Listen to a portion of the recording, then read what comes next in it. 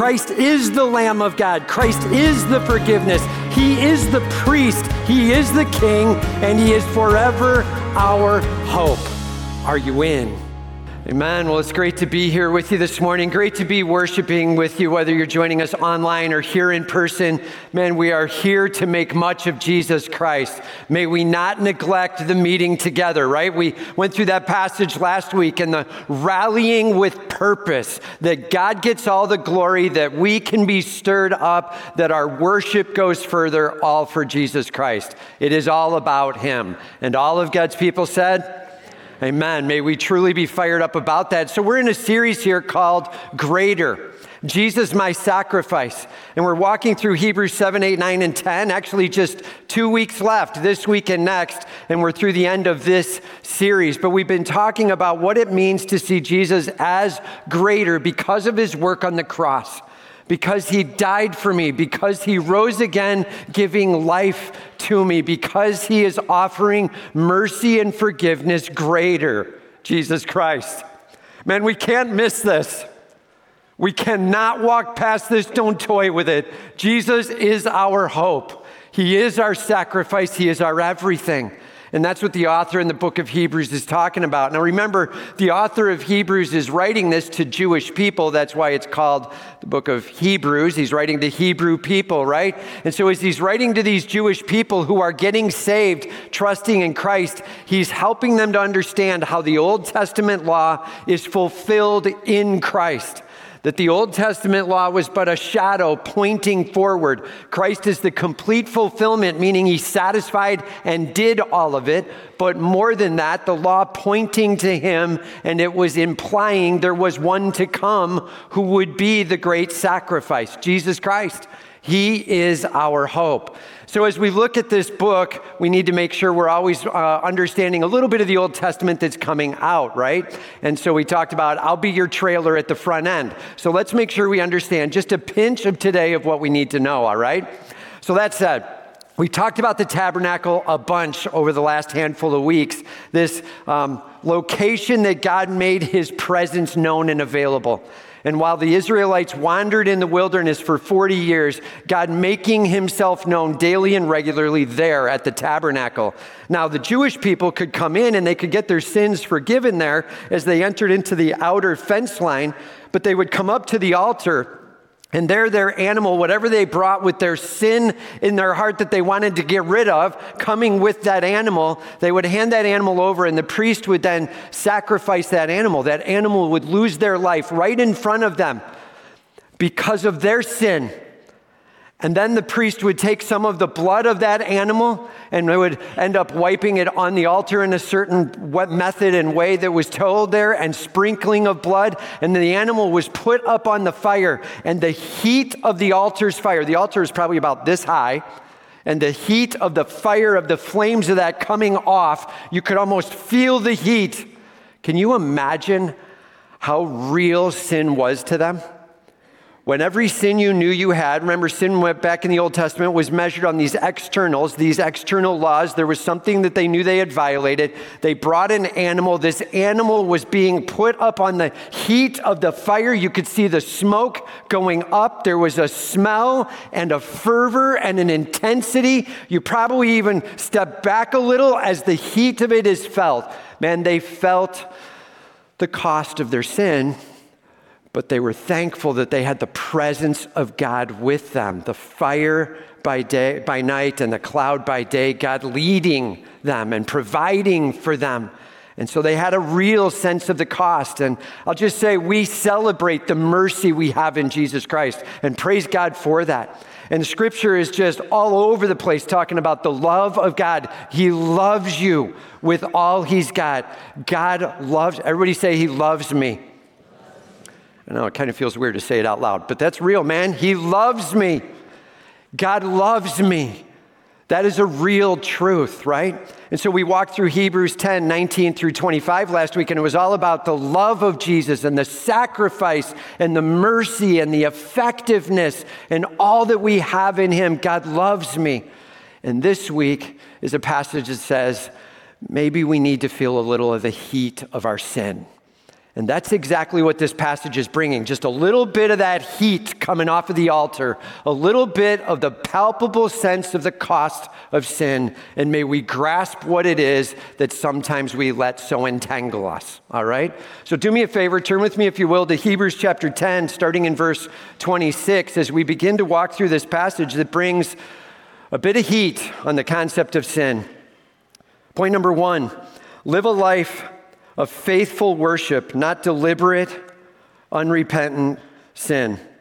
Live a life of faithful worship, not deliberate, unrepentant sin. Worship, not selfishness.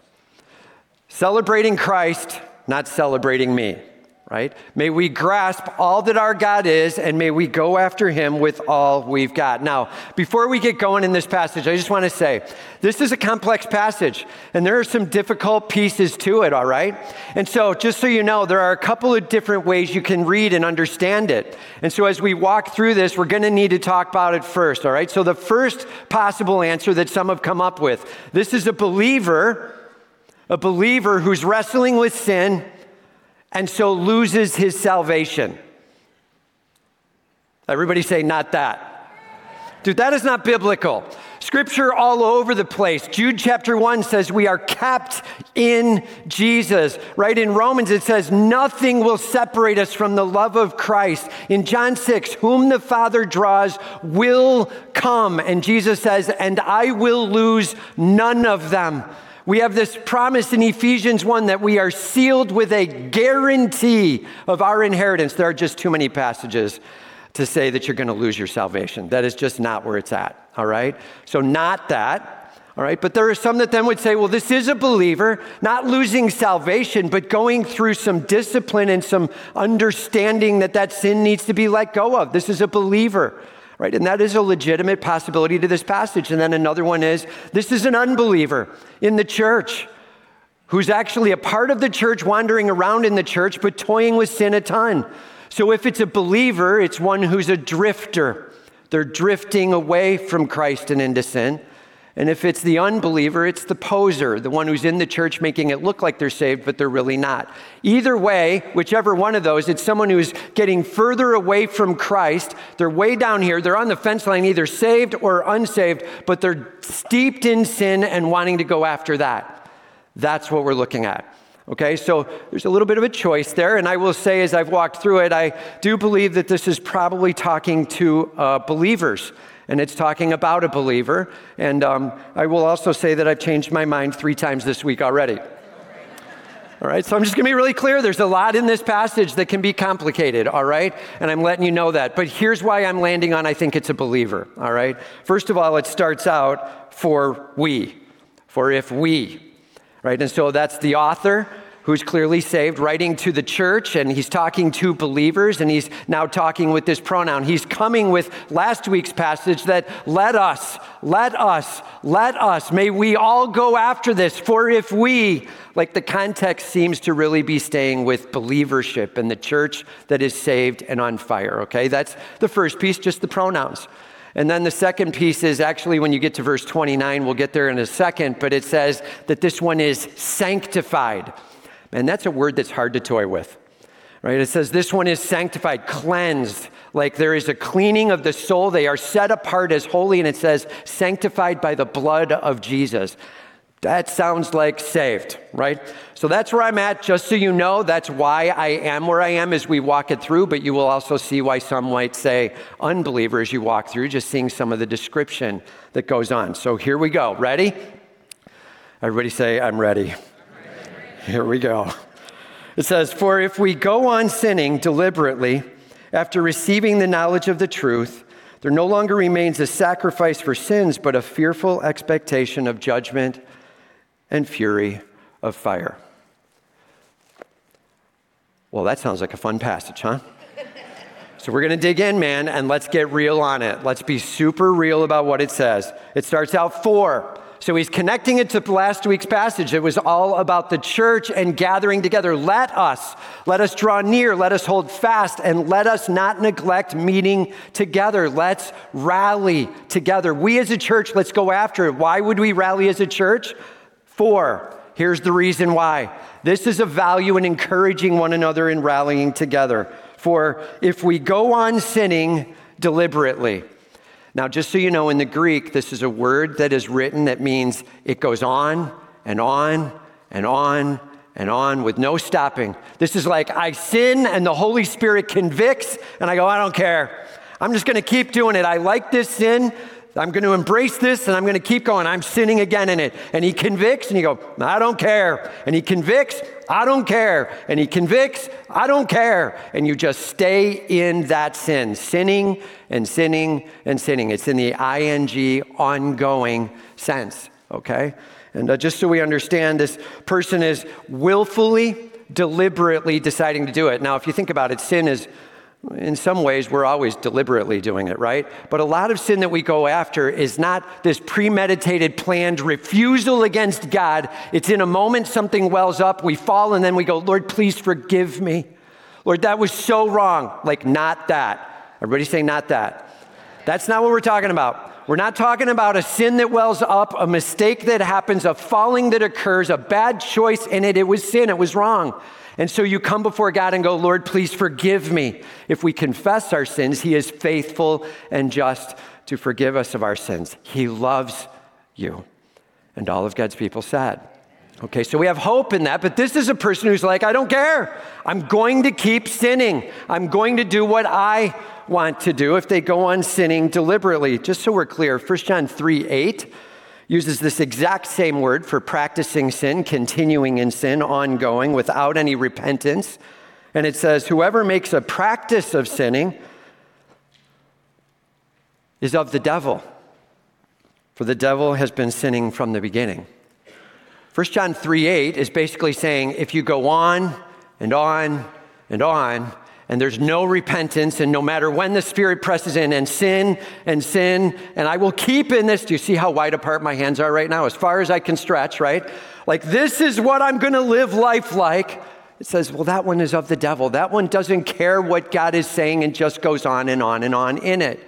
So as you look into this person here, you're seeing them begin down that path.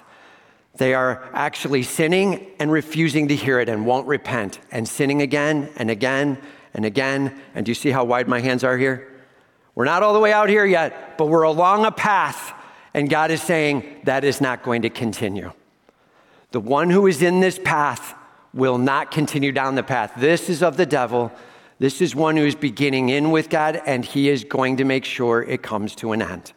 Okay? He's dealing with it along the way. There is a sinning and a sinning and a sinning, and it's going to be addressed.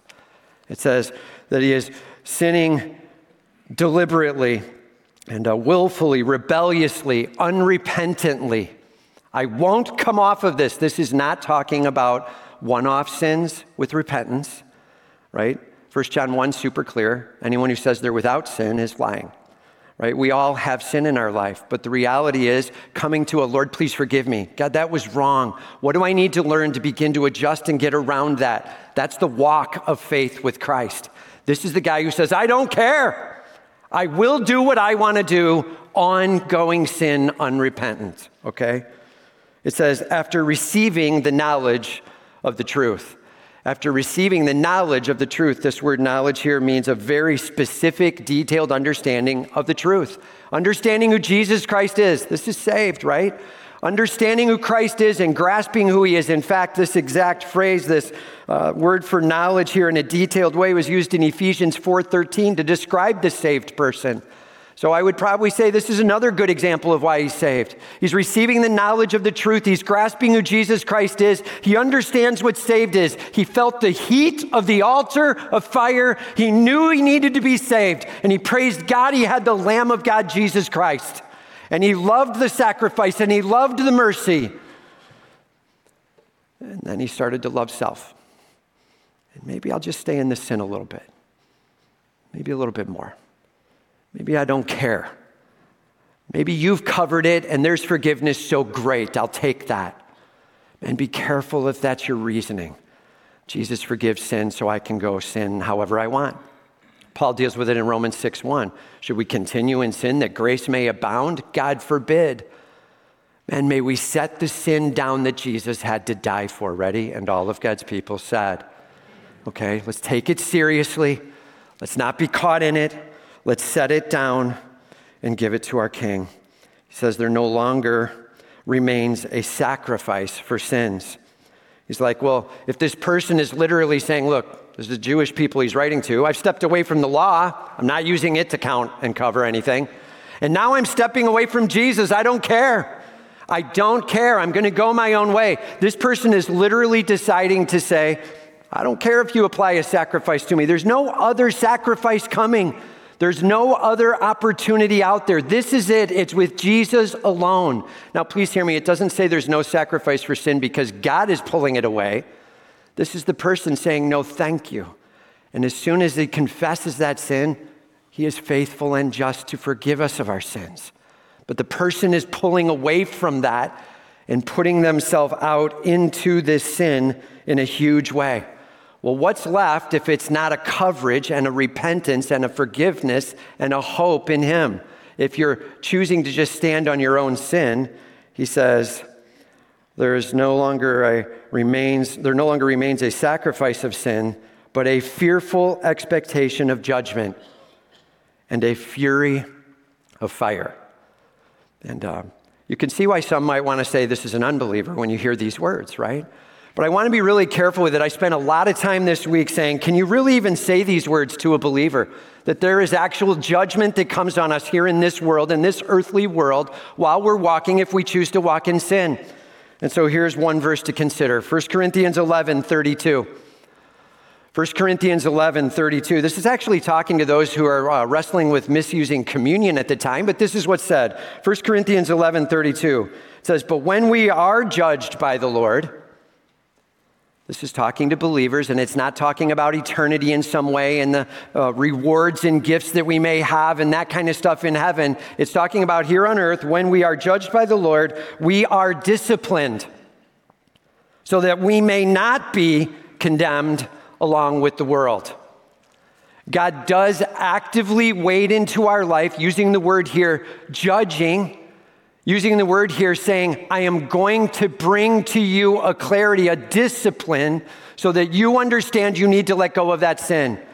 The guy who keeps on sinning and sinning and sinning and sinning and sinning and sinning and sinning and won't repent at all, refuses of the devil.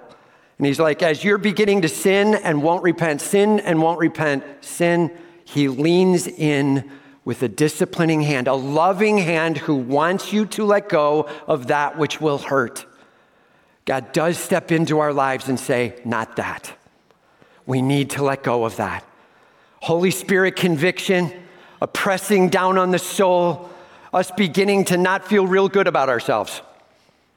Like there's a lot of people in the world that are wrestling with a self-image thing, a self-esteem thing, while they try to hold on to sin. Man, please hear me. The worst thing we can do for our own sense of confidence before the Lord is try to just hold on to sin and refuse to repent. Please be careful. It's like, just so you know, you will be standing before the judging hand of God, before the disciplining hand of God, because he loves you. Again, now everybody say, he loves me. Right, and so don't forget this context. It says, because in 1 Corinthians 11:32, that we may not be condemned along with the world. This is God doing a work in our lives to bring us along a path. He has sealed us. He has kept us, is what it says in Jude chapter 1. I was talking to my dad this week about this passage and just chatting it through a bit. And just a great comment came out about Jude chapter 1. Just so we're clear, we are kept in Jesus. Here's what Jude 1 actually says. It says, to the ones who are called, actively involved in pulling us out. Beloved in God the Father, he loves you. Beloved in God the Father, kept in Jesus. Just so we're super clear, the guarantee, eternal security that we talk about, in part is God not ever saying, I pull that back. Like it's a promise made of eternal life that he never reneges on. Praise God for that. And all of God's people said, he does not renege. And that's true, that's part of it. But here's the other part of it. And he won't let us back out. He's working with us to help us see what we need to let go of. Let's put it another way. He's a fantastic parent who is parenting this child with love and will help them to see it matters. You need to let this go. Man, it is so good that we grasp the loving side of discipline. I'm just telling you, the church loves to celebrate mercy, and we should. What an awesome celebration. But know this, sin matters. Take it seriously. Set it down. May God get all the glory. It is a huge battle cry. He says that we actually have this promise if we try to walk away from Jesus' covering. It says a fearful expectation of judgment and a fury of fire. I think a great statement there is beginning to feel the heat of the altar all over again. This is God leaning in. And in fact, that fury of fire, he then says, the fury of fire, that same one that will consume the adversaries. There is heat that God will bring upon those who stand against him. Man, it is eternal. When we talk about salvation, we are saying, praise God for his mercy. I am not good enough to earn it. My God has it, and he has it alone. Praise God for that. May we not trounce on that. And we have the privilege of our sin covered. And just so we're clear, for those who won't come to Jesus Christ and try to stand alone, they stand alone under that fury of fire from God for eternity. And the author here of Hebrews is saying, just so I'm clear, just a little bit of that fury, a little bit of that fire, in a little bit of measure into your life, helping to discipline and walk you along so you learn to let go of the sin. God's saying, take sin seriously. Be careful along the way. It will ultimately consume the adversaries. If you go back to 1 Corinthians 11:32, he says, we are disciplined so that we may not be condemned. We will taste a little of it so that we will not taste all of it for eternity. We have hope in Jesus Christ. And these are heavy words, right? And I'll be honest with you, I don't think we have a great theology about how sin is dealt with once we're saved.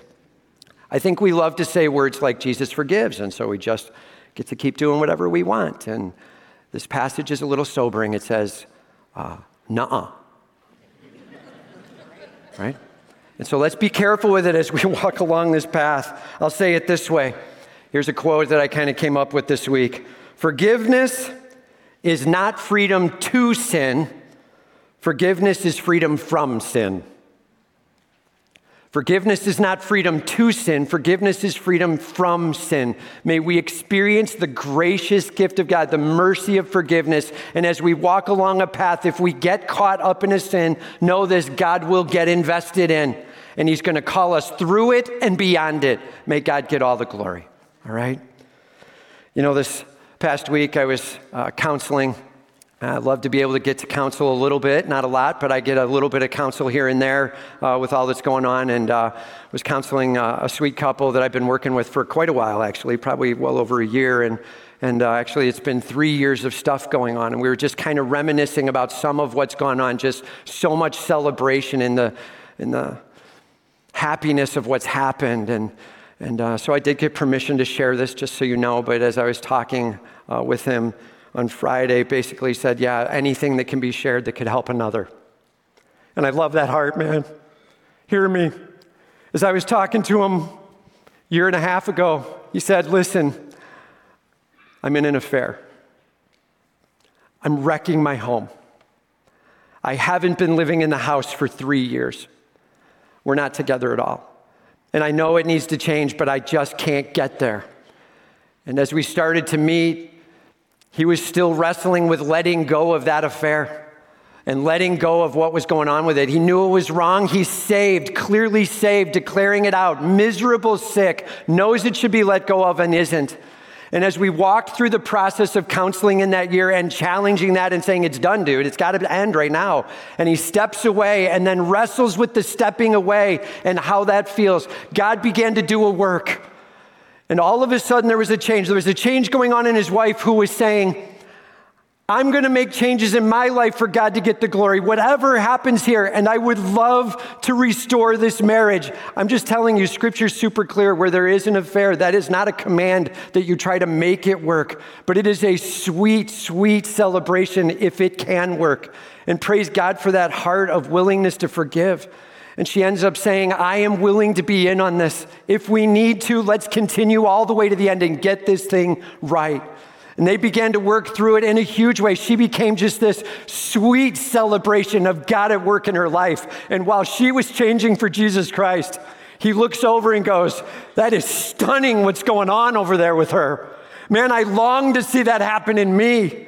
And he starts going along a path, and all of a sudden his life is being changed. And God starts doing a work in him. And they start celebrating together who they are, not together yet, but celebrating what's going on. And we started to walk through together a study of what it would be to bring it together with all of this being healed. And I love being able to do it. They were married decades of years. And so we went through premarital class. Just what does it look like to be married again together and taking some time and laughing together and joking about it as we learned along the way. And they ended up moving back in together over Christmas. Praise God for it. And they've been together now for 3 months, 4 months, and celebrating all that God is doing in this healing, restoring work. I asked him on Friday, so where are you at with things? This is his quote. Man, I'm just telling you, I chose to take a fight on with a God who knows how to fight. Amen. And he took it to my soul. And it was hard. And it beat me down. And I am so glad I lost. May God get all the glory for the healing in my life and the restoring in this marriage. Amen, man.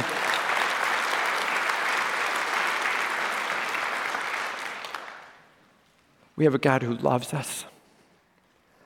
And he chooses to discipline us and help us to learn to let go of the sin that so easily entangles.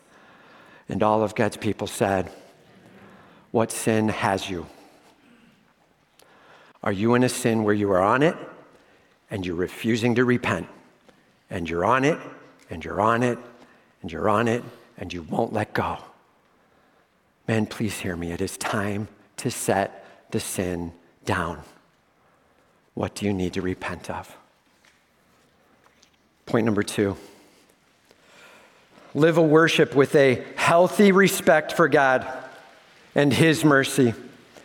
Live a worship with a healthy respect for God and his mercy. It says, anyone who has set aside the law of Moses, ready, dies without mercy on the evidence of 2 or 3 witnesses. Did you know that in the Old Testament law, if you were like, I'm done with the law, I don't want to listen to it, then if there were 2 or 3 witnesses that could say that that was being done and lived out, then they were supposed to take that life. Physical death was punishment under the law for walking away from the law. And he's talking to Jewish people, so he's like, remember the law. Remember the cost of walking away there. By the way, just a little newsflash. So imagine you're a Jewish person around the time of Christ, and somebody says, just set down the law. It's fulfilled in Jesus. Just go with Jesus. He's the fulfillment of it all. Do you see how hard it could be for them to set down everything and step away with Jesus Christ when they know what the law says? Now, it's completely fulfilled in Jesus, so he completely fulfills it, closes it down, and raises up a better covenant. Praise God for it. But man, they had to set a lot of teaching and training down and see it as fulfilled in Christ. Man, have a respect for what it took for those first believers to come across and see Christ as the answer. Praise be to God. He says, just remember the cost under the law. So then he says, how much worse punishment do you think will be deserved? How much worse for those who trampled underfoot the Son of God? How much worse would it be if trampling the shadow cost physical death? What does trampling the substance, Jesus Christ himself, cost? If you're going to walk away from Jesus, what's the cost there? He's like, come on, guys, you know what the cost was under the old covenant. Be careful with how you toy here. And I want to be careful how I say this. I just want to be really cautious to this. You might be like, well, what's worse than physical death? Honestly, a lot of times living through deep hardship, struggle can be worse than physical death. Wrestling with trying to understand it all in light of something here on earth. And But he says, how much worse punishment? So one thing I wrestled with this week is, does God really punish believers? Like, we already know this. There is therefore now no condemnation. So there is no eternal condemnation. There is no separation from God. We know that. Scripturally, that's nailed down. So can punishment really come across? So I just ran across this, just so we're clear. There are at least 3 types of punishment, 3 categories. There may be even 4 or 5, but let's simplify it. There's 3 categories of punishment, all right? The first one is, maybe best said, retribution, getting even. Or maybe say it this way, oh no, you didn't, right? Punish, like I am going to beat back down on you for beating down on me. Punishment. Now, many may know of that punishment and be aware of that or have seen that or been victim to that and getting even on that. And man, when we as sinful human beings start using that, how violent that can be. And just so we're super clear, this isn't that kind of punishment that's being talked about, this getting even punishment, this getting it done punishment. That bluntly is managed on the cross with Jesus Christ. But we do hear something else. And there's the next one, maybe a rehabilitation that comes in punishment. If you think about it, when you say the parent punished the child, that's not because they're getting even, right? You are making my day miserable. I'm going to get even with you. Like, it shouldn't be that, right? Everybody say not that. Right? All parents say not that, right? It's not that. It's not that. It's supposed to be, I'm helping you understand how you need to walk along. I need your heart to be shaped along the way. Rehabilitation and helping you to understand what to let go of, right? And here's another one, deterrence as a punishment. Have you ever disciplined your older child and watched your younger child go, I ain't never doing that? Deterrence. Like, punishment has a lot of value in it, right? And so punishment, there is the one sense of it, getting even, getting it done, taking full vengeance. But there are others, rehabilitation and deterrence. Those are very real pieces. And God definitely is actively involved in disciplining our souls along the way, using this rehabilitation and deterrence that comes with pain along the way, pressing in, and even circumstantials. You know, we were talking with a sweet couple on Friday. Again, another couple I had a chance to counsel with years back, and just meeting up with the guy for dinner and chatting. And as we talked, the guy used this phrase. He said, you know, hurt, but not harm. Right? Pain, but not destruction. That's God invested into your life and my life. If you are a believer, if you trust in him, he is disciplining, he is active. And I think too many of us have heard Jesus died for sin, so therefore I can do whatever I want to do until I get home to heaven. And that is a mistake. That is not biblically supported. Be careful. He is a disciplining God. He is going to teach us to let go of the sin so that we don't end up like the one who is in it, steeped in it, of the devil in it, and headed for that deep, horrible judgment. He's pulling it up short and shaping our lives and changing our souls that God gets all the glory. And all of God's people said. Got a verse for it, Tim? Yeah, Hebrews 12:6. Same author, same book, 2 chapters later. He says, for the Lord disciplines the one he loves, and he chastises every son whom he receives. That word chastise there, it is an aggressive punishment to help them understand. It's a rehabbing and a deterring along the way. He's disciplining and shaping them. He says, for the moment, all discipline seems painful rather than pleasant. And all of God's people said, right?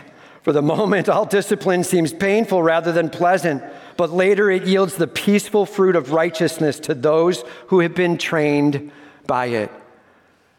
Hebrews 12, know this. We have a God who disciplines, who actively works in our life, who trains us. We have a God who knows how to fight. Do not take a fight on with the one who knows how to fight. You will go down. That's all the author of Hebrews is saying.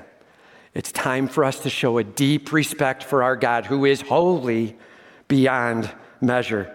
He says, how much worse? And then he uses 3 verbs here. He says, for the one who is trampling underfoot the Son of God. You know who Jesus is. You know he died for you. You say, thanks for dying on the cross. That's great, but I'm going to keep doing whatever I want to do, trampling underfoot the Son of God. It says, who has profaned the blood of the covenant by which he was sanctified. Profane, just so you know, in the original language, what it actually says here is he is treating as normal, as ordinary. Just treating the blood of Christ like it's ordinary. Like it's just a cup of water sitting on the table. Like it's just a chair sitting next to you. It's just normal. There's nothing special about the blood of Christ. I'm not bending to that. Treating it not as holy, righteous, and life-altering, but it's no big deal. Treating it as normal. Profaning the blood of the covenant by which he was sanctified. This is what turned me to saying, this guy's got to be saved. He was sanctified. He was set aside as holy by the blood of Jesus Christ. He knows of Christ. He is set aside by the blood of Christ, and yet he's toying with his own sinfulness along the way. God will get involved. That's what it's saying. And then it says, and has outraged the Spirit. I just want to be super clear. That could be the worst word of translation that I've really run into in the ESV, and I'm not kidding when I say that. Literally, the better wording is, who is insulting the Holy Spirit, the Spirit of grace. Insulting. It's verbs that are being done by the one who's sinning.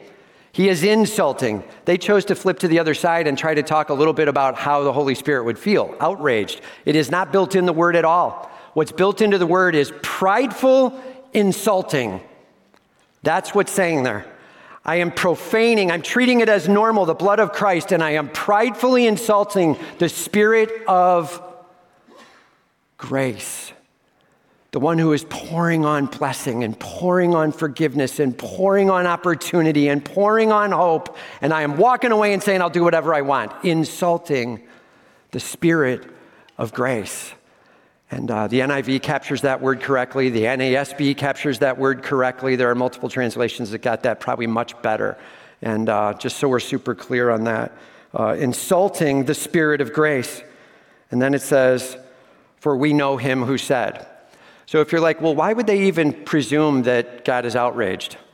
These verses would probably tell you a little bit of why they might go there, but I'm just telling you it's not in the original language. They say here, we know him who said, vengeance is mine, I will repay.